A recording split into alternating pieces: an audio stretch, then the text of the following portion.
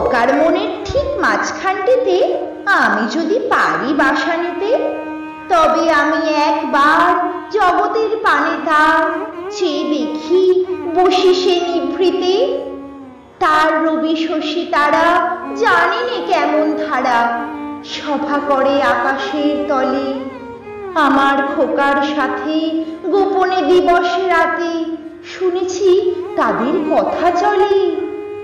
শুনেছি আকাশ তারে নামিয়া মাঠের পাড়ে লোভায় রঙিন ধনু হাতে।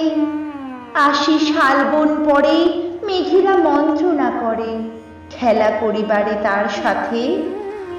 যারা আমাদের কাছে নীরব গম্ভীর আছে আশার অতীত যারা সবে, খোকারে তাহারা এসে ধরা দিতে চায় হেসে কত রঙে কত কলরবে।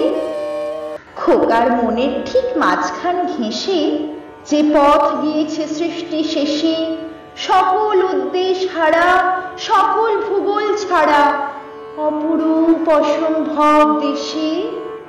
যেথা আসে রাত্রি দিন সর্ব ইতিহাসহীন রাজার রাজত্ব হতে হাওয়া, তারই যদি এক ধারে পাই আমি বসিবারে দেখি কারা করে আসা যাওয়া।